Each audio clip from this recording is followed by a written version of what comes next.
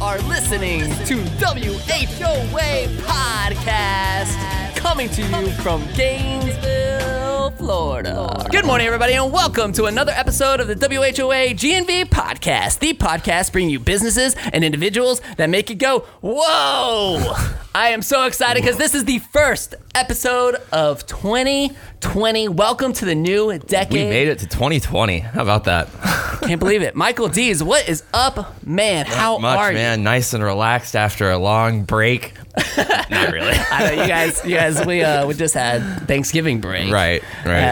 So for everybody who's listening, today is actually December 1st. But this goes out on January 7th, episode 87, season 3. I'm like juiced, man. I'm ready to go. It's so exciting, man. So I mean, 2020, new year, new goals. What's on your mind now as we're getting ready for this year? Right. So as right now, like in real time, December 1st, it's like get done with the end of the year, right? Make all your last minute plans for how you're going to close out this year, and then once Gators beat the Noles last night, so everybody's feeling real good. We're recording this on a Sunday. That's how dedicated we are, you guys. We're recording this on a Sunday to make this episode happen. Yeah. But yeah, we'll get into 2020, and actually when this episode drops will be the first day of classes in January, so it'll be a really busy day at the dealership. A lot of sales, new customers coming in for the new semester and everything like that. So it's go time. It's time to start the year strong, and get things kicked off. Don't look back. Let's go. A whole new decade, man. 2020. Who would have thought? I mean, we would have thought cars were flying and stuff by now. For sure.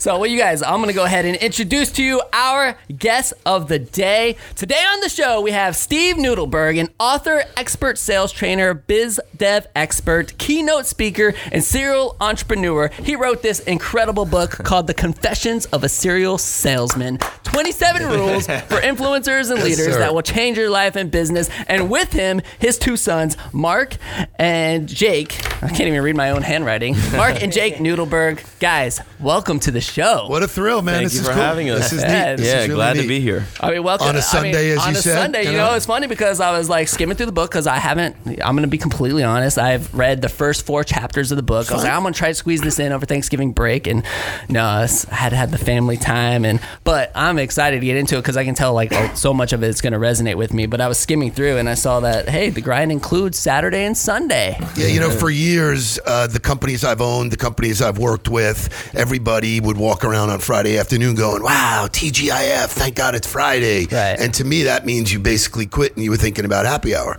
So if you weren't going to work on Fridays and you come in on Mondays and you're hungover from the weekend and you wouldn't work Monday, when are you going to work? So we created a club, called it TGIS. The grind includes Saturday and Sunday. Doesn't mean you need to work full time, but when you're an entrepreneur, to think that you can let go of the wheel of the car on Friday afternoon and not drive again until Monday is ridiculous. So stay focused, stay in it, and what you'll find is the busiest and most successful people are doing a little bit of work on the weekends.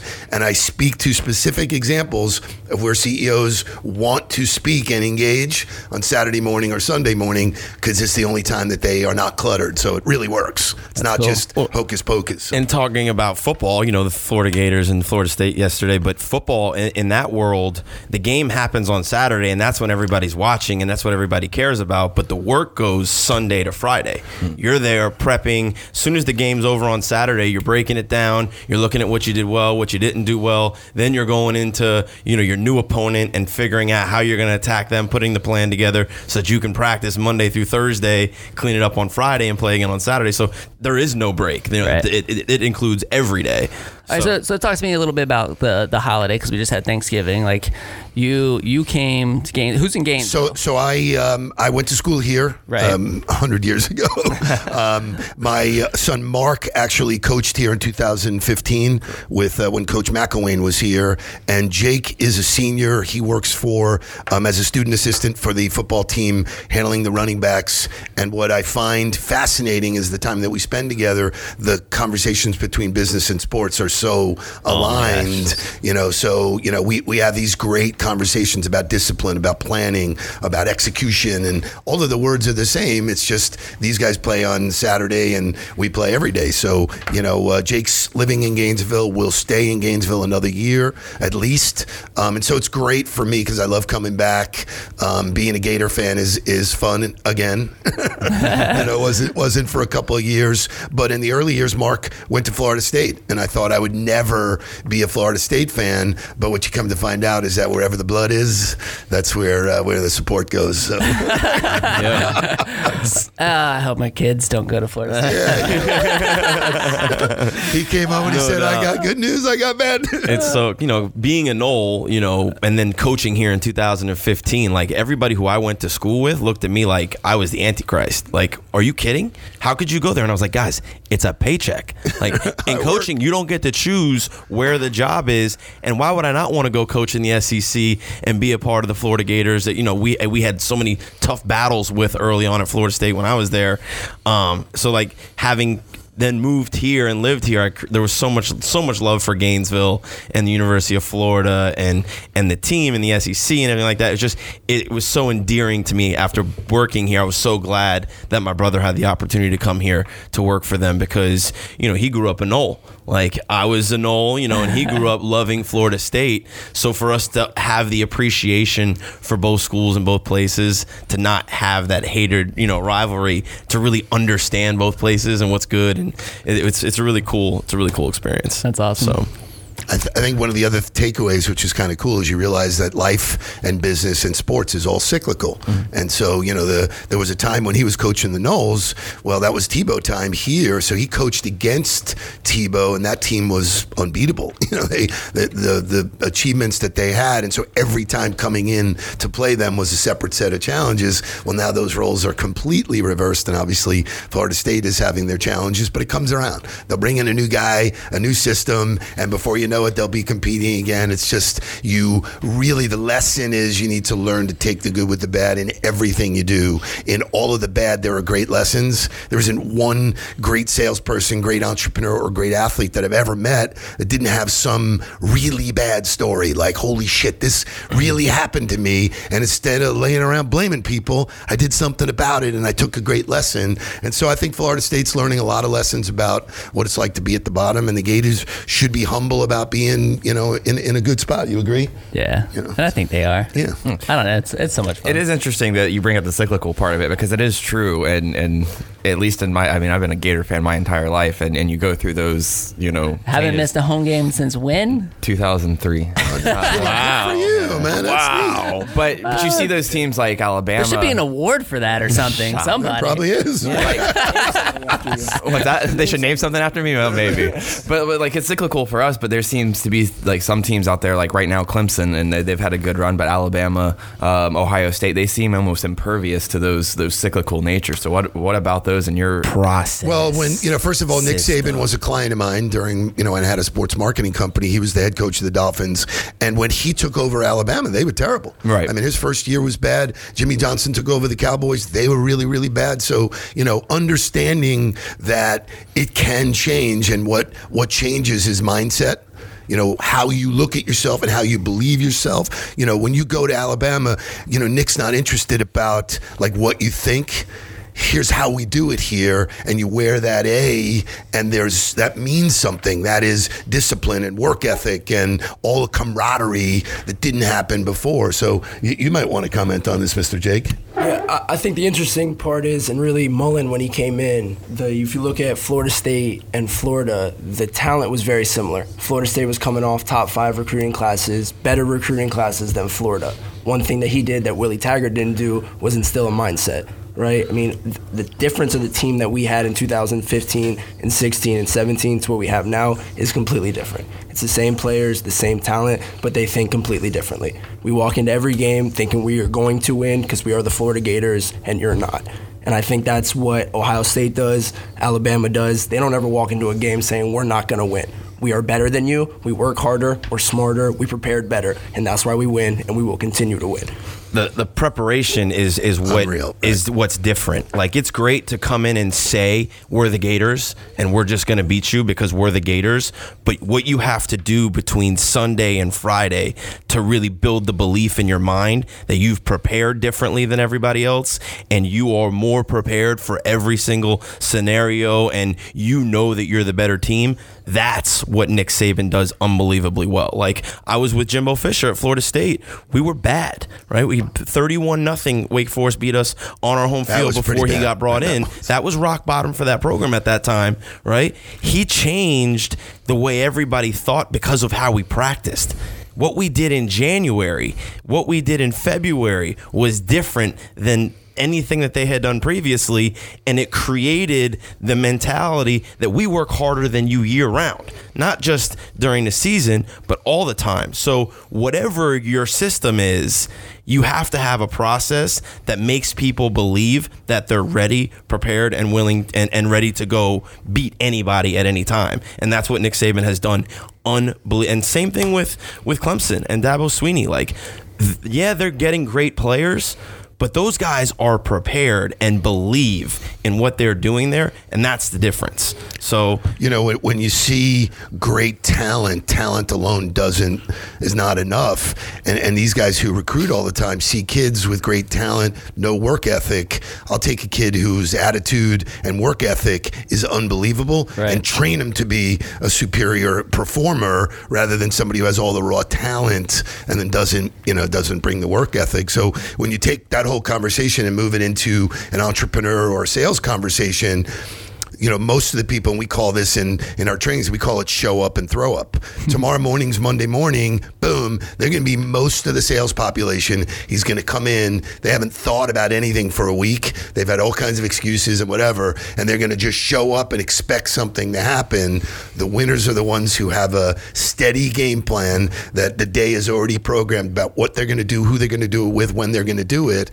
And you find in coaching, that's how it is. Your day is so structured. Business people don't have a straw. Oh my God, what am I going to do? It's only 20 working days. What do you mean 20 working days? It's 30 days in every month, you know? So it's fun. Yeah. And I mean, it's funny because even in this conversation last night, I mean, I was watching it on TV because I didn't go to the game, but they were talking a lot about development, right? And like how that developmental piece was really, really missing from Florida State right now. And they need to really get that back, right? And I think that, I mean, it's funny because you're right. All of this can relate to business. The same thing, whether it's the structure, the processes, the development of key players. I mean, it's all extremely relevant. And, I mean, that's what I love about the show too, is that because we've had football players on the show. Sure. We had Ahmad Black on here, which that was super interesting to get into. I mean, yeah, I mean, we've had several, and it's just a ton of fun to. So have it's those interesting the way those guys treat themselves, what they eat, how they sleep, their whole, being is different than people who are average performers who do things that are not conducive to winning. So it's, when you match them up, and you see a lot of great athletes writing books now, you see a lot of great coaches writing books because it's all a leave behind. My book was a process that I developed years ago for me because people say, wow, man, you're really a great salesperson. You must have been born into this, and that's complete bullshit. That it is all about how you think about what you do, how you treat yourself. And so I built the 27 rules to have some guiding principles. And the validation for me was I taught it to my boys. I said, dude, this is how we show up. There are no excuses. There are, first rule of the book is wake up early. Early is nebulous to people. What does that mean? Somebody who's working all night long, for 12 hours from 12 to, it doesn't matter. But you said 3 to 4. So I wake up between 3 and 4 every day. I have every day. Every day. I mean, Today? Like today. And you watched the game last night? We were out at the till Swamp late. restaurant, you said? It's training. I haven't used an alarm clock in forever. And I don't do it to say, look at me, I wake up at 3 o'clock. If you want more, you have to do more. And so most people people just aren't programmed. They go, oh, I don't have time, which is another thing. It's like, seriously, we all have the same time. There's 86,400 seconds in every day. You have the same amount of time I have. I choose to use mine differently. So my bank of seconds is more efficient than yours. And if you look at great coaches, they manage the clock better. You know, Okay, that's true. Okay, so it's the that's same good. thing. That's a It's good only point. 60 minutes in a game. All right, so Steve, well, do you? What time do you go to bed? So that's the number one asked question at my seminar. I don't want it, and I don't want this to be like a podcast that it could be like any other podcast, but No, it's the number one question across the board at every sales meeting, everything. They go, like, what time hey, I do you go read to your book, and what time do you go to bed? I go to bed when I'm tired. So I don't look at it, oh, it's 8 o'clock or 9 o'clock or 10 o'clock that I have to go to bed. So for me, generally speaking, after 9:30, nothing great's going on. So I go 9 to 3 to sleep, and that's a solid 6 hours, which is much more than most people get or want. Or so you guys know. oh, hold on. So is me being a morning person, not being a morning person, a mindset thing? So you've told yourself you're not a morning person. Most people will tell you, I'm not an artist, I'm not a salesperson, I'm not. And if you drill yourself with what you're not, it's self-fulfilling. Yep, you're not. The minute you say, I am going to be the best at this, it's all learning. And then you can practice to get better at it, and all of a sudden, you're a morning I don't person. like to get up early. I work out every day at 6 o'clock in the morning. There's not one morning that I like getting up. Like, I just don't give myself the option. Like, once the alarm goes off, I have to get up. Because if I don't get up, then I can't get to the gym. If I don't get to the gym, then I don't feel right for the rest of the day. There's just I just told myself there's no other option. This is it. And I do it. And what you'll find is that the real success comes from being uncomfortable, putting yourself in a situation where you're uncomfortable. The best workouts that athletes have is when they don't feel like doing it. Oh, and I'm hurt, whatever. They get out there and the adrenaline and everything pushes them to a place that they wouldn't have gotten, when it's, I can do this. And, so for me, the morning hours, there's nothing inbound. At 3 o'clock, nobody's emailing me, nobody's calling, texting, social media is quiet, so I can achieve a lot between 3 and 5:30 in the morning that I could never do in any other time, because we live in a world that's distracted. And if you listen to guys like Gary Vee and some of the people who are real social media influencers, it's all about attention. Well, I don't want you to break my attention from 3 to 5. I want to drill all my good thinking. And I look at it like the ocean. I'm putting everything out there. Then I go about my day. And at the end of the day, it all comes back to me just like the waves. And it's all about rhythm. Do I have to wake up early to be successful? You do not. That is the fallacy. You need to build your clock that's genuinely you. So if you legitimately don't want to get up in the morning, don't. I never tell anybody what to do. I never trained anybody, never worked or coached anybody and said, this is absolutely what you do. You need to make a decision what you want and what you need to do to get there. That's strategy versus tactics. Most people don't have a strategy. I know where I want to go. I know what I want to achieve. I know what has to go in to do that. Okay. All right. So, Jake, are you a morning person too? I wake up every day at 6:30. 6:30. So I went out last night to celebrate the win, obviously. Okay. I probably went to bed at 2:30, and I was up before him at 6:30. So Okay. throw that out there because I'm a little bit better. But who was up? It's always- Who was up? Who was up at 3 o'clock this morning? Who was up? Who was up when I got up? He was already up on Yeah. the computer working every day. Okay. So last year, this time, beginning of the new year, and this happens, right? Like everybody has these new resolutions, goals. Like I'm gonna wake up at 4 a.m. and I'll tell you, I did it for the first quarter. I was up at 4 a.m. and I did it, but I could not sustain it. I could not keep it going because what I found out was that I was doing that, and by Thursday and Friday, I was getting to Friday, and I was zonked, man. I had too weak, not enough energy, and so is it me not, staying disciplined? Because I know that's a huge thing that's talked about in here, right? Is being disciplined. Is it not being disciplined through that long enough to like build up that new routine and that new habit, or like what what can I do? Well, so if you look at January 1st, which is where January 7th, when we're going to post this, the gym memberships are off the chart. Everybody, Right. I'm going to the gym. This is the new me. Right. Everybody's the new me. Well, sorry, buddy. It's always you.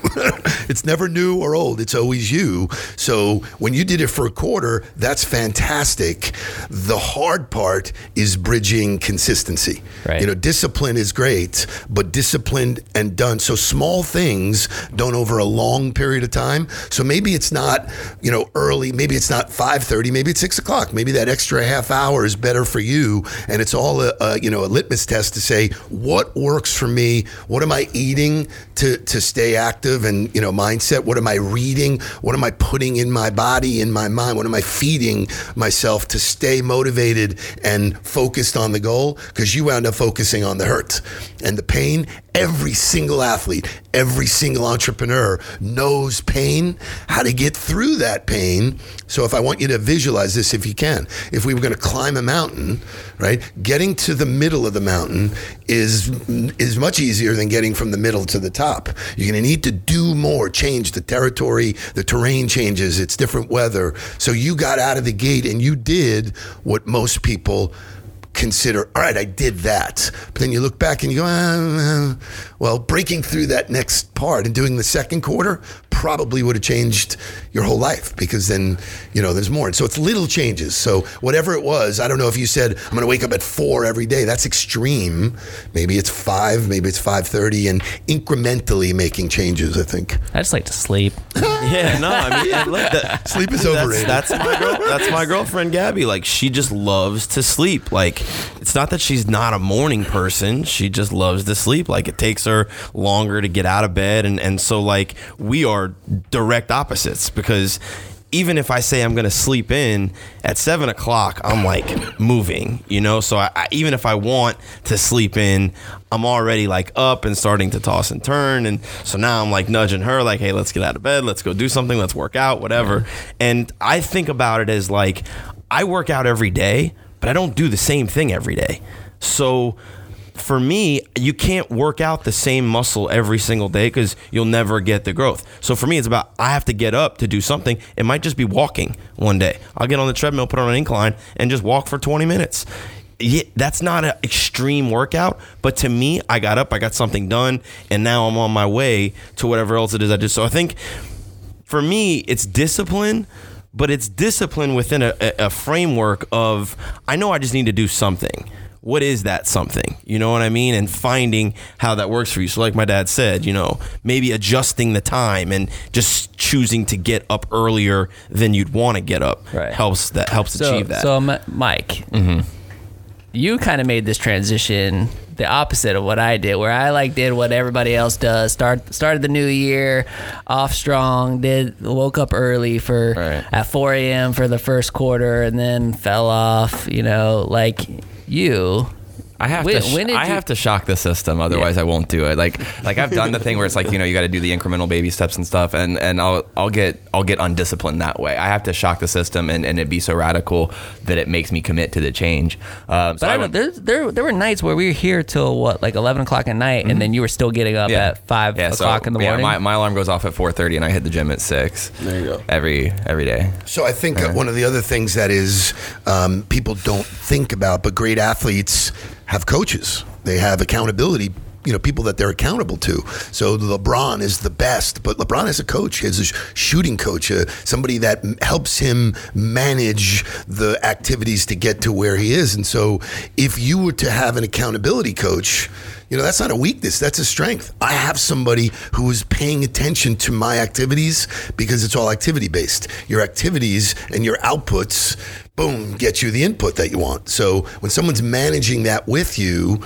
it becomes significantly different than doing it on your own, because it's easy to bail on your own. There are 60,000 negative thoughts that go through the brain every day. So you're fighting this, go on, you know, it's, you know, like people who go on a diet, they know eating a donut is bad. You know what I mean? That's not new news to somebody, but that negative side is, come on, one donut, it's not really going to hurt. You're going to live forever. You know? So what you went through is what everybody goes through, the plan and the you know, what you put together to get over it. everybody has to face. And when you get over it, and then the results start to feed itself. And that's mindset. That's what's happening for the Gators now. Like last year at this time, they're probably going, oh, we got to practice still. Now they're fired up. What are we doing? How are we doing it? Because it's all about, we could do more. We can get there. Something big is going to happen. And here's the thing. No matter what you do in your life, nothing happens without the work. It just doesn't. It's the best part about, all the advice that's being out there. And if you go on LinkedIn and you go on any of these social media sites, everybody's a coach.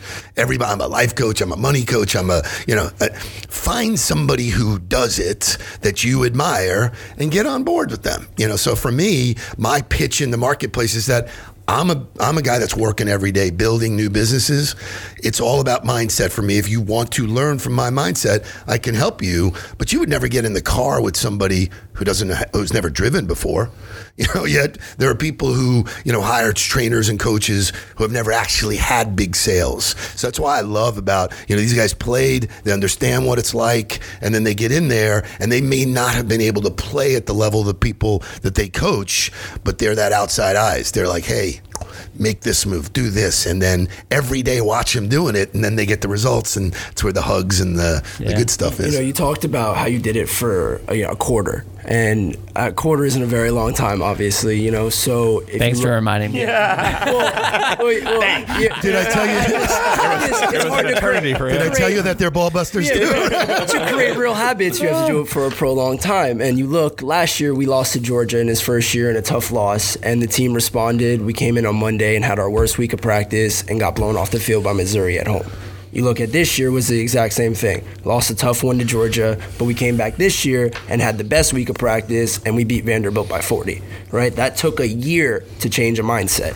It didn't happen in 2 weeks. He couldn't get it done in the 6 months that he was here. It took him almost 2 years to finally change the mindset and change habits, which I think is a testament. You have to keep going and bust through the wall. It's not going to happen overnight. And if you had somebody cheering you on or breaking your eggs about it, that makes this is where it goes back to being my fault. No, of course. So I mean, how have you been able to stay so disciplined in it? Accountability is huge. So, actually, shout out to Casey Henshaw, who's the director of catering at Sweetwater Branch Inn. She's my accountability partner at the gym. If I don't wake up, there you go, then I feel like I'm letting her down. Damn, She's going with me. Yeah, just that simple. So it helps. If those moments of weakness where because you don't want to let her down. Yeah, exactly. You don't want to she's standing there going, "Wow, he let me down." So human nature puts you in that. If the alarm goes off and she's not going, then I sit there and I'm weighing the decision of, I don't really have to because she's not going. Some of us don't want to let our warm covers down. And the longer you lay there, the harder it gets. I know for me,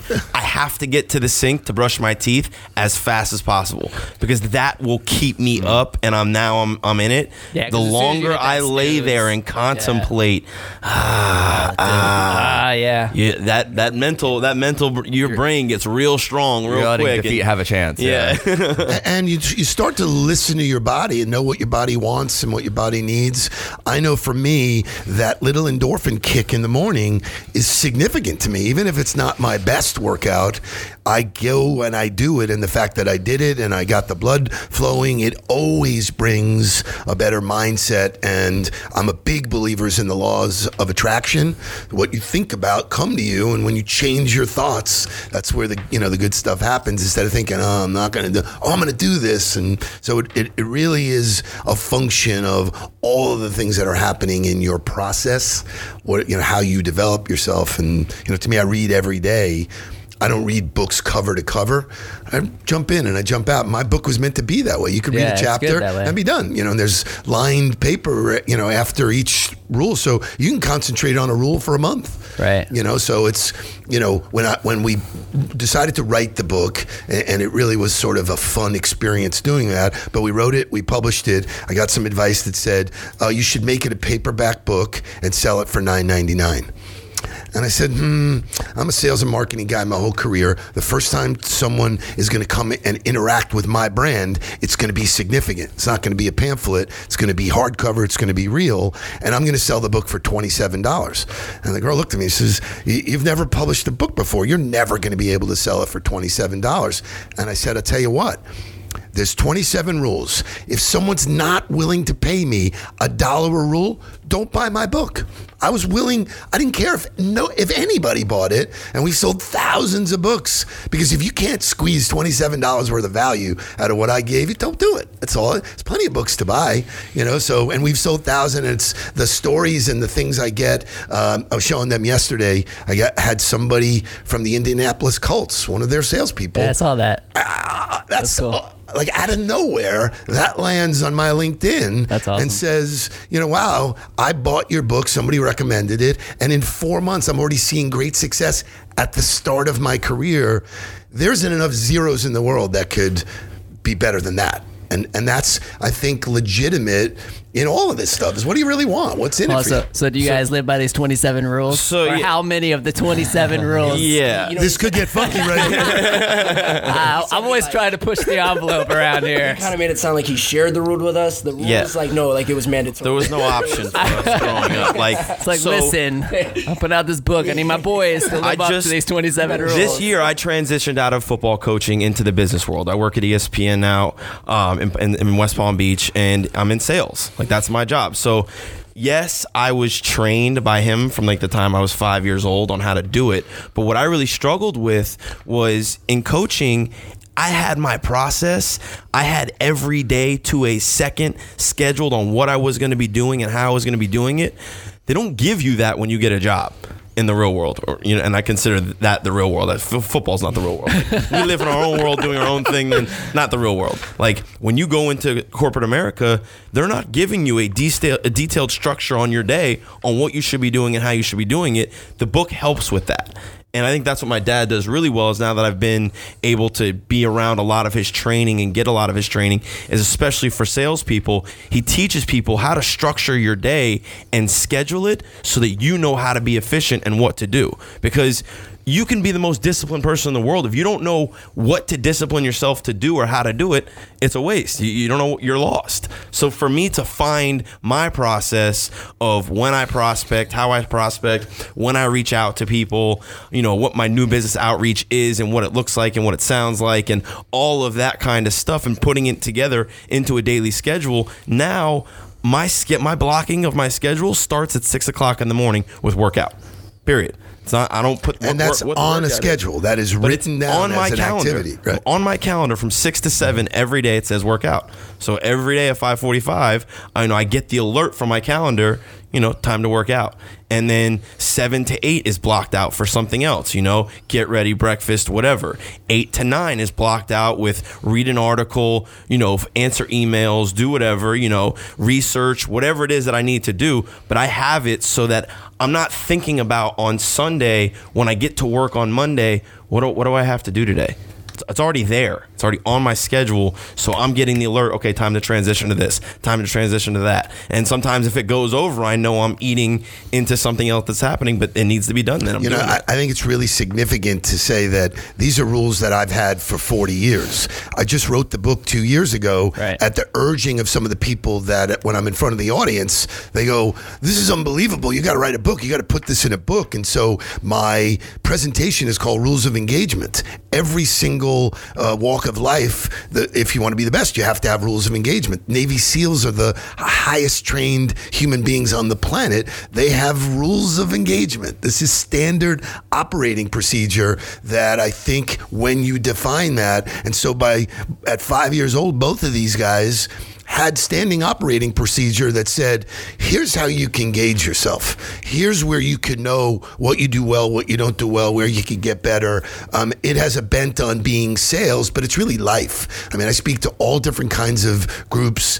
I'm really passionate about entrepreneurism. So I speak to junior achievement. I speak to the kids and coach the kids all the time. And it's that system that they're so drawn to because they're like, wow, it's such a big ocean out there. How am I going to tackle the ocean? You tackle the ocean one stroke at a time, so it's, this does that, breaks it down very simply. And what I've done is I put real stories in there about how I learned the lessons. I learned getting up early from, at that time, the CEO of the Florida Panthers.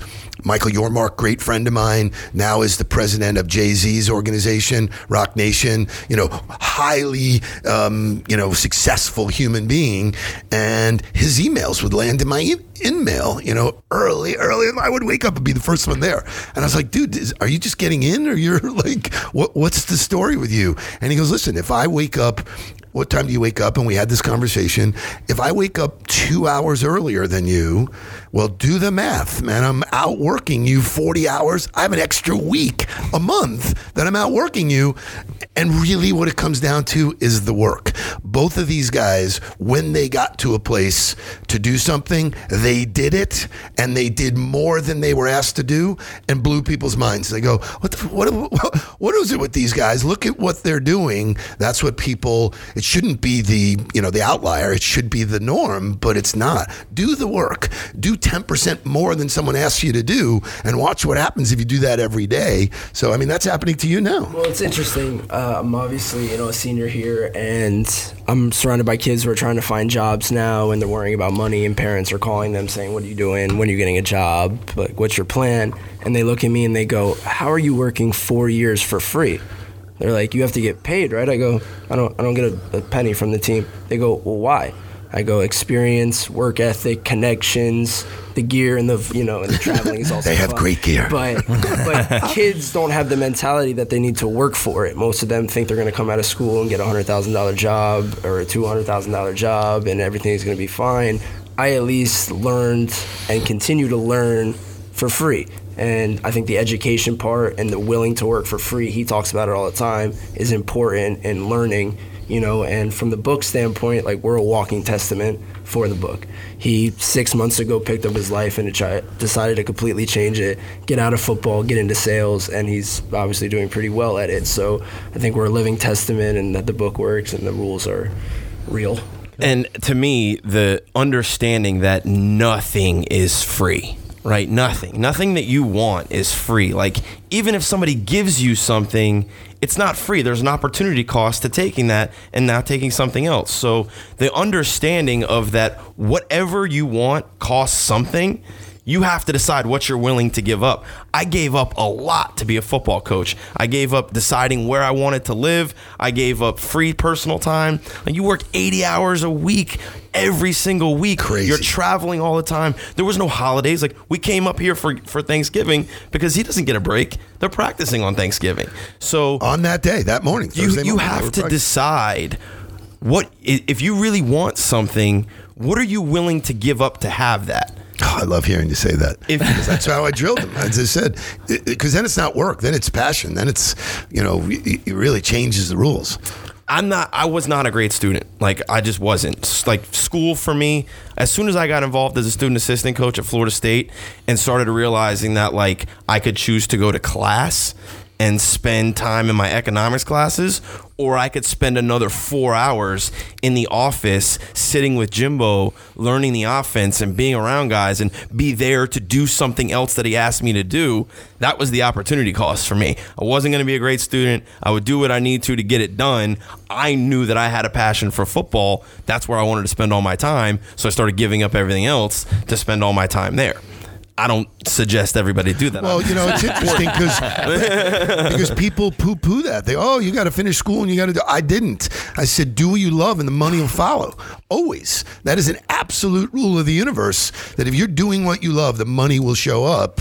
And we've been trained the reverse way. Go find a $100,000, job that in 3 years you're going to be miserable, burnt out. You hate it. You hate life. That's no way to live, And so if you really decide what you're passionate about, and the best part about having the conversation with you guys is you're figuring it out on the fly. Boom, something lands on your windshield and we go, that looks cool, man. We know that. We could do that. And you can change like that. That was never the way I was trained. I was said, go to school, get a job, get married, buy a house, do all of this shit that was like, wait a minute, I didn't sign up for that. What, how did that, but that was, and Gary Vee is awesome at telling younger people, maybe to a fault. I mean, there was a 16-year-old kid that was on video recently. He said, yeah, quit school, man. He's like, whoa, pump the brakes. So, but fundamentally, some of the biggest innovation is coming from people who are not living inside the box. They're making their own rules, and social media has done that. Shows like this, providing value to people at scale. This was never done before. You would have had to go on TV and pay a lot of money, and the less production you put into something, the more value it brings to people. So I'm fascinated by the change in 5 years. I can't imagine. You talk about 2020. Well, 2020 is perfect vision.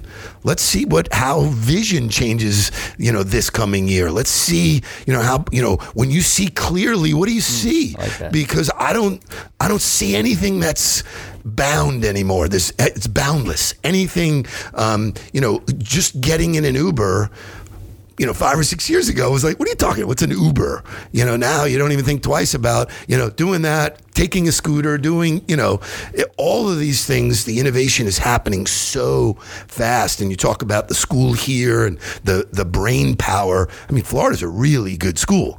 The people that they're attracting, it's hard to get in. I mean, he got the job at the football school, at the football program, and they said as long as you get in, you have the job. They had no control over, because it's very highly, monitored. Well, what's happening with those kids is so influential because they're not bound by the rules of my world. Like, the CEO's like, why would people care that I'm, sitting and doing a podcast with this guy? Why would they care what I'm eating for lunch?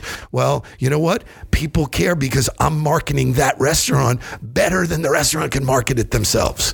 Wow, it's unbelievable. So, when someone stops me on a plane or in an airport and go, you're the guy who wrote that book, what other world does that happen in? It's like, so it's so much fun. And so for me, 2020 represents, there are no rules. So it's sort of the other side of my book. You have to have some rules on how to manage your life, but there's nothing you can't do. You could do anything you guys want. And I love the fact that you're not bound by like, well, we can't do that. We could do that. Anything you want, as long as you provide value, genuine and authentically, which you guys are doing. You guys are fun. I've listened to the shows. You're providing value to Gainesville that didn't exist before. What are you charging them for that? You're not. It's a word. Hey, we're giving it to you, and in return, you guys are stars, man. So it's cool. I don't know about, you're obviously younger, so you see it differently than I do. Yeah, I mean, Facebook started when I went to school, so like Facebook was for college students, and the things that I posted on Facebook when it first opened are not things I would post on Facebook now, like I look back and I'm like, ooh, I can't believe I put that on the internet, Because it's still there. but to understand social media, and now to be in a marketing world where I'm talking to companies about how to brand themselves, understanding that what your message is and where your message lives is incredibly important, because it's not traditional anymore. No. Like, magazines are great if they're a niche magazine, right? Or like if it's supporting something else. Or if it's supporting something else. But like, not a whole lot of people are just reading the newspaper anymore just to read it, because they have it on their phone, right? They're getting notifications about news daily, or they're scrolling through a feed. So understanding that you have to live in a place where everybody's attention is, because it's all about attention, but then also have a real message. Be you. Be authentic. Put yourself out there. You're going to do business with people that like you, because that's who does business with you now.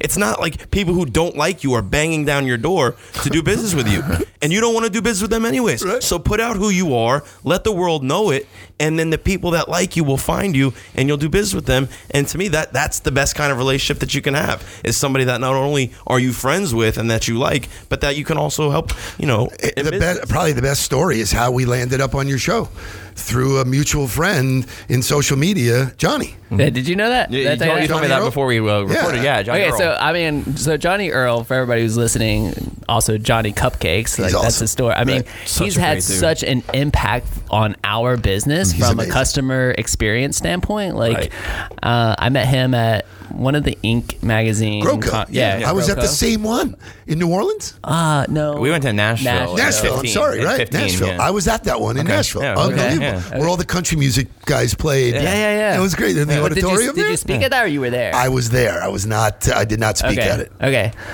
So is that how you got to know him? Like, That's how'd how I you got get to know know? him. Yeah. Okay. Well, what was interesting, I was in Boston. I travel a bunch, and I actually went into his store thinking it was a pet food store. Like I was like a bakery kind of, the whole thing blew my mind. I was like, okay, whatever he's smoking, I want some of it. It was the coolest innovation, just looking at the store. And then I realized it was cool t-shirts. Yeah. And once, I got the opportunity to see him, I had already experienced the store, had already followed him. And so it was great. Our dialogue was great. When he comes to Palm Beach, I'm the first call. He calls me. We just That's so go cool. and just share ideas. There's no agenda. I mean, and talk about social media and the power to connect with people. You know what I mean? Like, we met him at that conference, and I had met him at at another one before, which probably was New Orleans, but I was with Chad Paris at that time. Right. But anyway,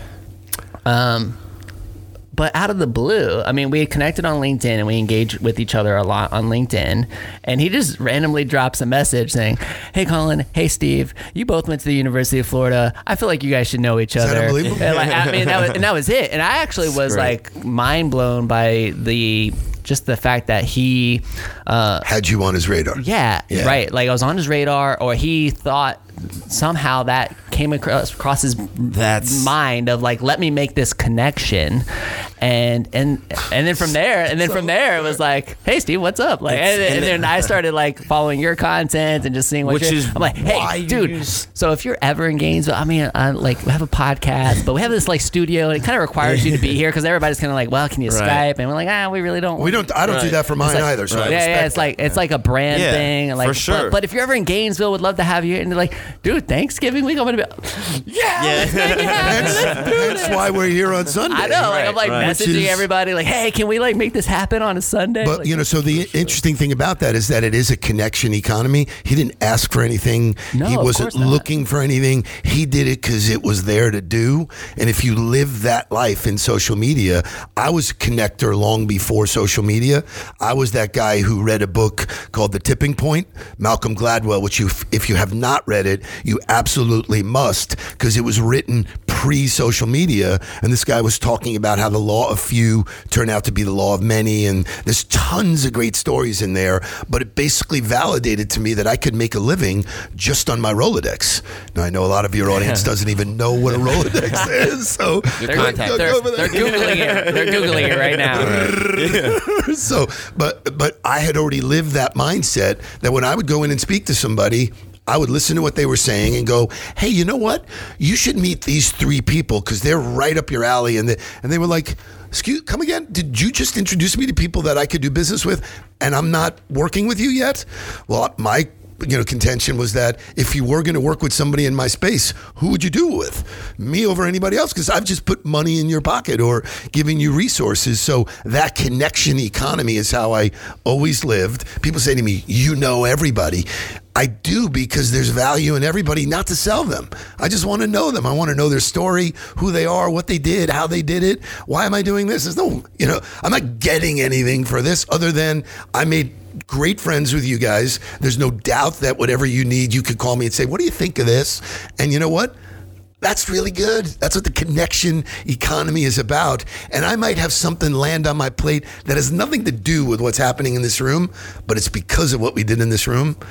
And that's just, it's not heady. It's not crazy shit. It's real. It's, I mean, that's to me. And you can manage relationships at scale because of social media. Like, I don't post things to get likes. I post things so that even if somebody's just rolling through their feed, they see my name. They remember me. So like, you're on people's radar just by being out there. I like sharing what I do. I don't do it to brag. Everybody's like, a lot of people talk about social media as this, you're just promoting. Yeah, I am promoting my life. I love my life. I want to share my life with everybody out there because I want them to know that I love what I do. Period. But you also have some shit in your life that you're willing to share equally as well. Right. It's not and because you don't know, maybe somebody else is going through the same thing and they can help you with it. Like, it's a place that you can just share and interact. And to me, being able to manage relationships at scale and just be able to shake people's hand every day by posting on social media how is that not valuable? Yeah, one of the things I shared on social media way back was that, I still have the same fears and doubts I had when I was in the shoe business. When I started as a kid selling ladies' shoes.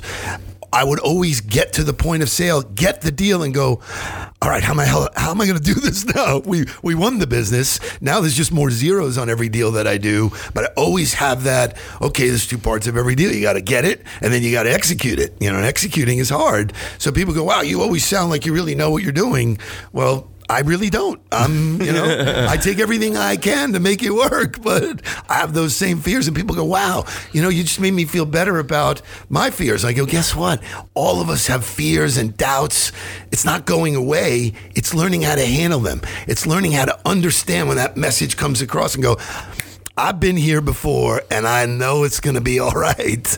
I know I got through it every time. Focus on what to do, don't get stuck in that place, and that's what happens to people. So when I hear him talk and I hear Jake talk, there's so much of just being around good quality people and good quality content that they put, like just hearing him say, allows you to manage relationships at scale in one click. I could tell everybody Happy Thanksgiving, and it's going to land in their email or their, it's fascinating. Social media is just that way. So. For sure.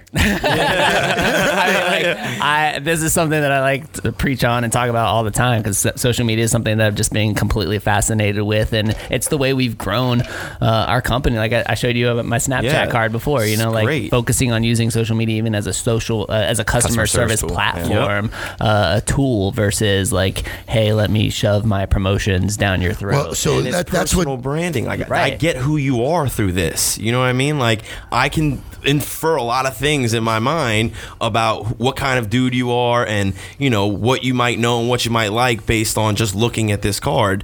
And that's, to me, is so important about putting your brand up. So when you look at a guy like Johnny, Johnny is uniquely Johnny, Johnny Cupcake. He's uniquely him.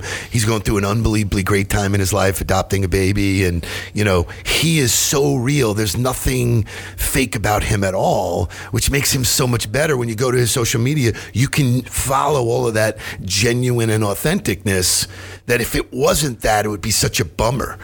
So when you meet people, when they really are the person that you see online, it's like, wow, this is fascinating, because there's so much of that Tinder mentality where, oh shit, that's not who you are. Man. What are you talking about, man? The fact that he just dropped the Tinder quote is mine. I didn't even know he knew that one. So. I thought he was talking about something else. And it's funny, Johnny's built such a brand for his business. Incredible. I mean, people are like tattooing. It's funny because people tattoo that logo on their body. It's like, talk about a cult following. It's crazy. In fact, I did a talk one time where I referenced Johnny Cupcakes and the fact that people tattooed his logo on their body, and I go, I don't know about you guys, but I can't wait until people tattoo my logo. And I lifted my shirt and I had one of these temporary tattoos, NS4L across my stomach. That's awesome. I did it at a talk. It was pretty funny. That's really funny. I mean, he's built such an incredible brand, and he's had lots of things that didn't work. They were all part of the experiment, and that's what's so great about him. He's not afraid to try stuff. He does pop-up stores now. Yeah, he's done, I love that. The store in LA was unbelievable. The grand opening was incredible, but it didn't work. Okay, man, it was fun. We did it. We tried it. Next, and he just continues to move on. He has an amazing consulting business because he's consulting brands in a way that they're not used to hearing language like that. Most consultants are trying to tell you what you want to hear. He's clearly not that, man. He's like, this is the way it is. I don't give a shit what you think. That's the crazy thing for me, transitioning out of football, because football and track, I think, are the only two sports you can't lose. You can't. You have one finite window. You've got the 100-meter, or you've got that 4-hour window of a game. You have to win. In business, you can lose. You can be 60-40 and be a billionaire. Had 40 businesses fail and do terrible, but had 60 that did really well and be a billionaire. There's not a whole lot of places like that. That's okay. For me, I had this mentality when I got into every person that I had to call on, I had to make the sale to, because I have to win. That's not really how the real world works. You know, it's not that football where you have to be 12-0 to win the national championship. You can be 6-4 or adjust and what do you really think well. a win is. Right. Like I ask salespeople all the time. I go, "What's a win? What's a great, meeting? What does that look like as a great meeting?" They go, "Oh, if they have a budget, or if I meeting with the decision maker." I go, "What happens if you meet somebody you like really dig, man? You have like, you really hit it off with them. Is that a good meeting?" And they're like stunned because they gotta go back to their boss and go, "I didn't make the sale." And so that's the counterculture of where management and sales are saying, "Go make the sale, go close, go get their money." When the guys who are building relationships at scale are the ones who are winning. Look at baseball. Yep. Somebody hits 3 out of every 10 times at bat, they're in the Hall of Fame making $25 million a year. Great. Salespeople that hit 3 out of every 10, Hall of Fame by far. It's a numbers game. So if you just go about it and say, if you meet good people, you make great relationships, you build a pipeline of all that kind of stuff, there's no doubt that something good will happen. There'll be a piece of business that I can land for you in Gainesville. There's somebody else I know. There's somebody you'll know. We'll be speaking at a conference together. There's just no doubt, but people are not willing to invest in the time and energy it takes to do that because they have a credit card and they want it now. Yeah, and they're not willing to wake up early enough. Oh, guess what, dude? I'm calling you every day. It starts. 2020. It's coming, baby. Colin, are you up? Are you up? That's funny. Mike, what you got? Is the passion enough to sustain you, or is there something you have to do to recharge your batteries? That's an absolutely awesome question. So I am legitimately passionate about what I do, but I burn out all the time. And so you have to have hobbies. You have to have things that take you out of your normal day-to-day. I like to eat, I like to drink, and I like to travel. So, going places, and I've been able to wrap that into my business life. So like people say, "God, man, you're always on the road." I don't look at it as, "God, I'm always on the road." I'm like, "Wow, man, I'm always on the road. I'm in another city. I'm having dinner this coming Thursday night in Dallas. I'm super pumped about it. We'll have dinner. We'll go to a Stars game or a Maverick game. Friday's something else. So I'm going to be 60 years old. I love that. I don't ever look at it as like, "Oh God, man, you have to travel all the time." So it's perspective. It's how you look at what you do and what you get to do. And then sometimes it's okay. Like you say, you get tired. There are days I take a nap in the afternoon. And when I had my agency, one of the ideas that came up was, "Hey, we need to build a napatorium." And I was like, "Okay, I give up. What's a napatorium?" Right? And then we want a room where we can just go to sleep and lay down and chill and close our eyes and listen to some music. And you know what? I just visited the corporate offices for Orange Theory. They're the fastest growing, most successful franchise organization in the world.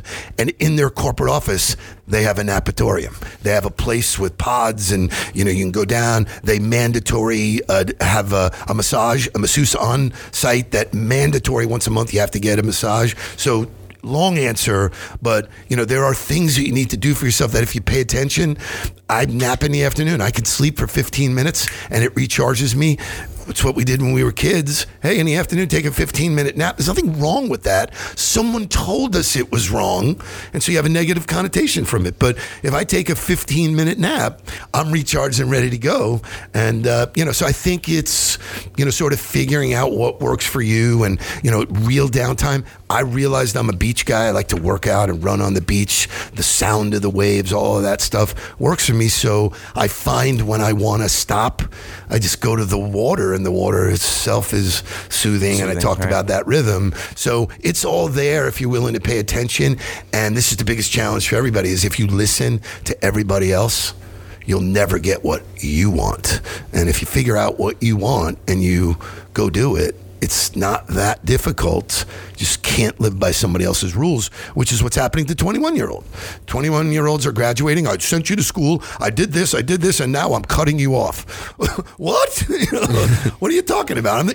What's wrong with, so he just laid out his game plan for us about what his plan is over the next 5 years, and it sounds great. And it's not about making a paycheck. It's about becoming a better person, about fulfilling. And at 25, he'll be much better educated to make a decision on what the rest of his life looks like. I think, than pushing him into something now.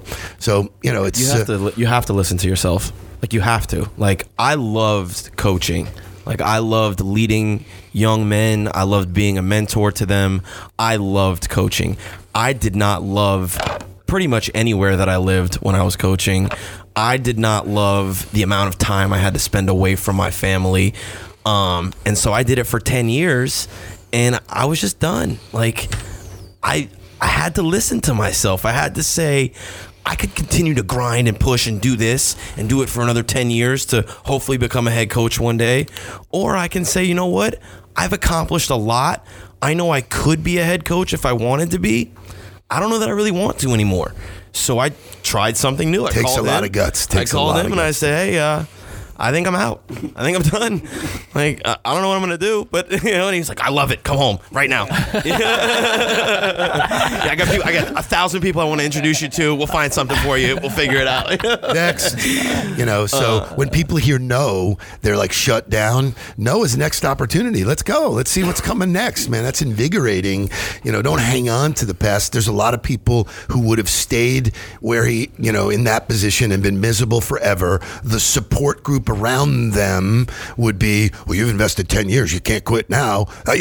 Well, what's not going to get better? You hate it. I mean, there were guys, like, when I decided to get out, I got a lot of text messages and phone calls like, really? Like, you're leaving? You're going to come back next year, right? And I'm like, I don't know. And now, I'm 8 months in. December 1st is 8 months into working for ESPN in West Palm.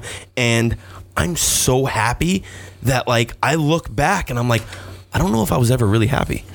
Like, I know I loved coaching the kids, but I don't know that I was ever really happy in everything else that was going on. So to feel this way and to feel excited, I think passion takes you so far, but you got to listen to yourself. You have to listen to yourself, and you have to figure out how to make yourself happy. If that's working from 9 p.m. to 5 a.m.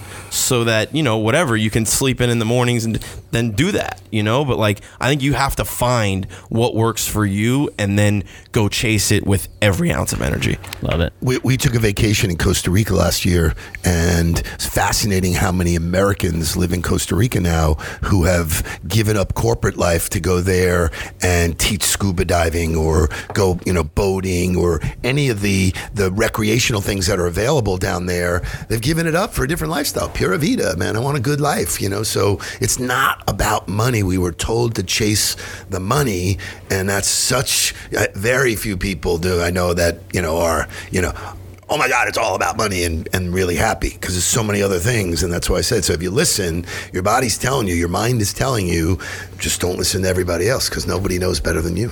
Yeah. So this has been awesome. I wish we could go on all day, actually. We will. Because we didn't even come on, bro. We didn't even really dive into your stories and that kind of stuff. I mean, we just we'll be back. We come back. Yeah, which is fantastic. Yeah, so. But I do want to ask. I'm going to ask a couple quick answer questions. Okay. Good. No such thing with us, but yeah. Good luck. We'll give it our shot as we wrap this up. So we'll start with Mark. Okay. What's your favorite of the 27 rules?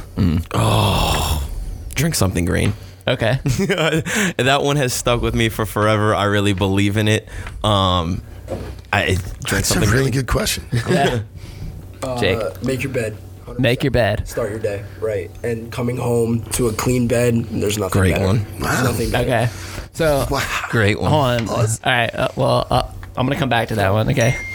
For me, it's the 3 best words in sales. So simply, visit, fit, value.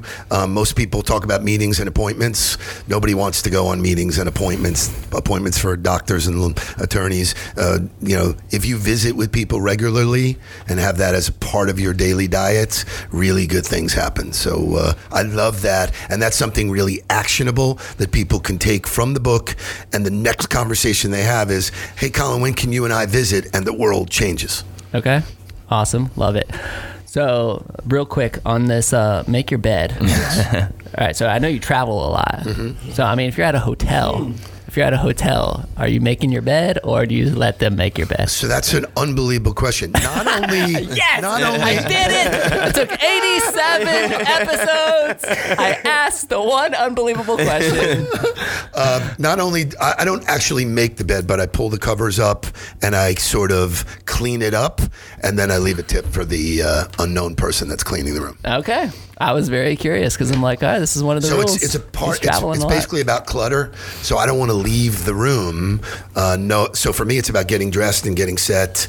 And so everything that's happening in the morning when I get up, pull the covers up, make it somewhat clean, lay out my day. Boom, boom, boom. So if the bed's not clean, it's too cluttered for me. I can't focus. He's also a neat freak, and he passed that on to me. So That's good. It works. we don't do well with clutter. Okay. So a lot of people could get overwhelmed by 27 rules, right? Like not everybody, but a lot of Okay. people could, right? So if there was a one rule, like here we are starting 2020, if you had to pick, like I know what your favorite rule is, but if there was one rule you're like, all right, like this is the one you should start with, what would the rule be? Oh, I Tell know. me something good. Tell me something Yeah, good. no doubt. Tell me something good. I think, not to like hop on the Gary Vee train or anything, but like he's really pushing happiness right now and good. And I think it's so easy to be negative and to bring people down.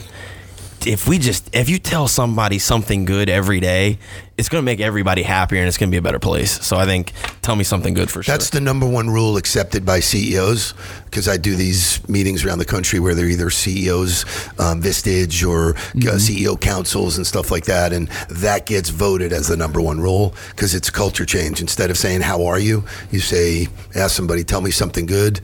They're usually stunned because they're not thinking about anything good. Whatever they tell you about you made them feel good. And if you make people feel good, they want you around all the time. I'm picturing like every time somebody walks in the door to give us bad tell me something. news. Yeah. Walk in So through, I tell you what. they'll be like, hey, whoa, stop. Tell me something good. Before you I love it. I love it. Don't even tell me love If you call my voicemail, my voicemail says, hey, it's Steve, tell me something good. Now, there's people who call with bad news, and they'll go, well, I got good news, I got bad news. And they're like, so it's great. But I'm going to start with the good news. And then the bad news is you're fired. So, Jake, what's yours, man? Make it a habit to smile. I think Okay. a lot of people are miserable in the world right now and don't do a well enough job of trying to be happy or even give it an effort. So I think an underrated one is make it a habit to smile. That's a good People one. are drawn to people who are smiling and happy. And one of the rules I have for people who do a lot of phone work is they have to work in front of a mirror. And so things that you watch yourself, body language, posture, all of that. If you're in front of the phone, you will not do things that, like leaning back and all of the things that you're in a tendency to do, you wouldn't do if somebody was right in front of you. And so that's, the habit, the smile habit is if I smile at you, it's contagious. You'll Yeah, smile right it back. is. You're right. So it really does work. Keep smiling at me. Mike, what you got? Any last things? I was actually interested in what's the hardest rule to keep up with. Like what Ooh, is that's the a one good that one, you're too. just like, man, like I know this one's important, but it's so hard for me to do. For me, it's wake up early. Yeah. I told you, like, I there's not a day that goes by that I get up to go to the gym that I'm like, yes, I'm waking up. Like, Right. It's hard, but that's a thing that I think is important to me. So I discipline myself to do it, but it's hard. I mean, for me, it's hard. We're similar in that way.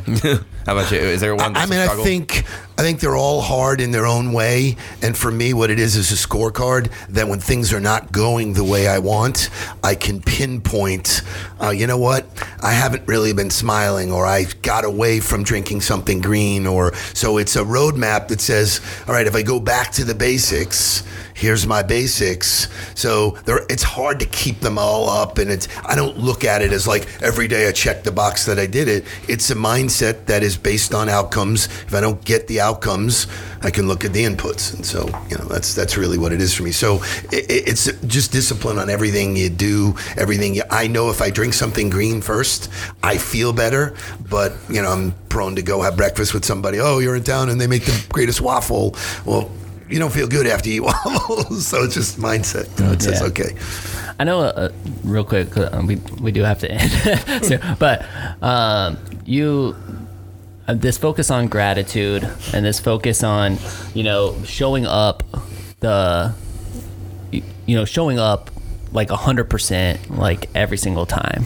Right. And I think even in the book, you brought up like a story about like a ballerina or something, how she was like, I have like, it's somebody's opening night. Yeah, man. Somebody's seeing me for the first time. Right. And like, I think it can be super difficult to have that mindset all the time. Right. And I even think like some of the times where I have to get on stage, or I'm thinking like, if you have to get on stage and speak, like if you just had a terrible night the night before, or you're waking up maybe not feeling 100%, maybe you're sick, maybe you got a migraine, like, I mean, maybe the University of Florida lost.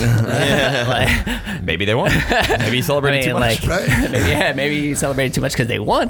Like in those few instances, like, do you have any tips or anything that you can do to like really like refocus, get on stage, like let me do this, like, let me show up? Because I gotta think it's even prevalent even in coaching, right? For like, sure. I mean, you got to snap out of it. You're taking the field. Like, let's go. As a special teams coordinator on a Wednesday on week 10 of the season, when you got that special teams meeting for 15 minutes, I can't flub that. I can't just foo-foo that. I got to get up there. I got to be fast. I got to be full energy. I got to be organized to deliver the message so that we can get what we need to get done that day. So, well, I think the most important part is you made all the focus on you. I make the focus on them 100%. And how I need to be for them. And that's a paradigm shift in life, is that, would it be okay if I got on this show and I say, wow, man, I'm really hungover from last night and I'm not, it's just about you, man. I promised you I'd be here, and I talk about it in the book and this was a Michael Jordan thing. If you get up every morning and you look in the mirror and you say, on a scale of 1 to 10, where am I? You might be a 5. Learning how to go from a 5 to a 10 is a personal thing. Some people read, some people, do exercise, some people have coffee, some people yoga, meditate, whatever it is that you do. Michael Jordan was an unbelievable perfectionist at this. He would go from a 5 to a 10. He'd learn how to do that because he said it was physically impossible to be a 10 all the time. You'd burn out. So the trick is figuring out when you're not a 10, what do I need to do that? And when you do that, like for me, one of the things is music. I have certain music that when I put it on, and everybody really reacts well to that one because everybody has a favorite song. They just don't know when to use it. If you put on your favorite song, all of a sudden you're grooving and moving and it's changing you, and all of a sudden you forgot that you're a 5. You go, I got this thing, So what's your hype song, real quick? So I'm a big Motown fan. So I'll listen to Marvin Gaye. I'll listen to the Jackson 5. All of that's the Aretha Franklin. Respect is a good one for me. But even some AC/DC, Thunder. I've come out on stage to that, and I'm lit up like a Christmas tree. And I'm like, yeah, let's go. They go, this guy is going to implode on stage. So Jake, what about you? Any forgetting that mindset, getting ready to go, we got to show up? Well, a saying that we use in football, or I've heard a couple times, you have to be good enough to win on your worst day. Wow. You're never going to show up the same. Every week is different, especially in college football where you're dealing with 18, 19-year-olds, 20-year-olds who are dealing with finals. They still go out. They still have friends. They don't sleep at night. So it's interesting. It's different with college kids. So in order for them to be good, you really have to instill them every day. On a Wednesday, they just had a test before. Now they have 3 hours of meetings. Getting them hyped up to believe that they need to do it and continue to do it is hard. So it's really understanding the person, but like they said, it's your mentality. When you bring the juice every day, they bring it for you. It's that accountability thing that goes both ways. You have to be accountable to them, and they're accountable to you. And when you build that trust with them, brother, they continue to bring it for you. And as long as you do it for them, they will continue to do it for you. It's awesome. I'm a pretty proud dad. Yeah. We had Steven Sons on the show. Have you guys ever done a podcast together? Or is this the first they've one? done my podcast together, but I don't think we've done anybody else's podcast together. No. We were the first. Yeah. Hi. Nicely done. And it will not be the. We are gonna coming say, we're back. going on Nah, the world man, tour. you're awesome. You guys got to let us The know when world you're in tour town. is starting. So. Yeah, the world tour. That's great. Well, thank you so much for coming. Really that's enjoyed great. it. for having us. Thank you for having Thanks for us. making the time for us on a Sunday. Not a But, bad this way is to spend a great. Sunday. Here's Yeah. an interesting little tidbit: is that for the early part of my career, people used to pay me to shut up. So now they pay me to talk. Look at this, man. So, How does that shift happen? When people ask him what he does, he goes, "I speak." I like to talk. When people ask me for my opinion, I'm like, "Oh, you actually wanted a?" Usually, I just give it to you for free. That's great. So, for our audience, where can they find you, connect with you, social media, that kind of so stuff? everything is Noodleberg, Nudelberg. So it's noodleberg.com for me, and then from me, it would be hard to miss me on social media. You can find Jake and Mark MARC. So we're very visible. I think it's one of the real keys to being successful in this life is to be visible. Build your own audience, give them value, and so I'm out there providing real value every day outside of the book, real time stuff of how to think and things that happen to me. So I love the feedback that I get from what I put out there. And people go, "Wow, man, you put so much out there," and I go, "Yeah, but but what about likes and all that other stuff?" I go, "Listen, if the right person hears the message at the right time, I did my job. That's Yeah. what I'm here to do." So I don't really care about the rest of the stuff. So anybody who's listening to this, feel free to reach out. I do it all myself. I mean, I have a team of people, but I respond to all the social media stuff. I'm the one engaged in it. I don't believe there's a way to fake that. It has to be genuinely you. So if someone has a question, I answer it, and they're like, "Wow, you really answered?" And I go, "Yeah, you're authentically me." So, That's awesome. yeah. So. And for our audience, please go check out Confessions of a Serial Salesman, 27 rules for influencers and leaders that will change your life and business. I think it's a great way to start 2020. And you just heard us talk about several of the rules right here. Anybody that mentions your show and contacts me on social media, I'll give them a special deal, and I'll send them a hardcover signed copy. Fantastic, Dude, what? That's awesome. Yeah. Hi. So there you go. Hey, podcast family, everybody, thank you so much for listening and for supporting this podcast. Leave us a review and have a fantastic start to 2020.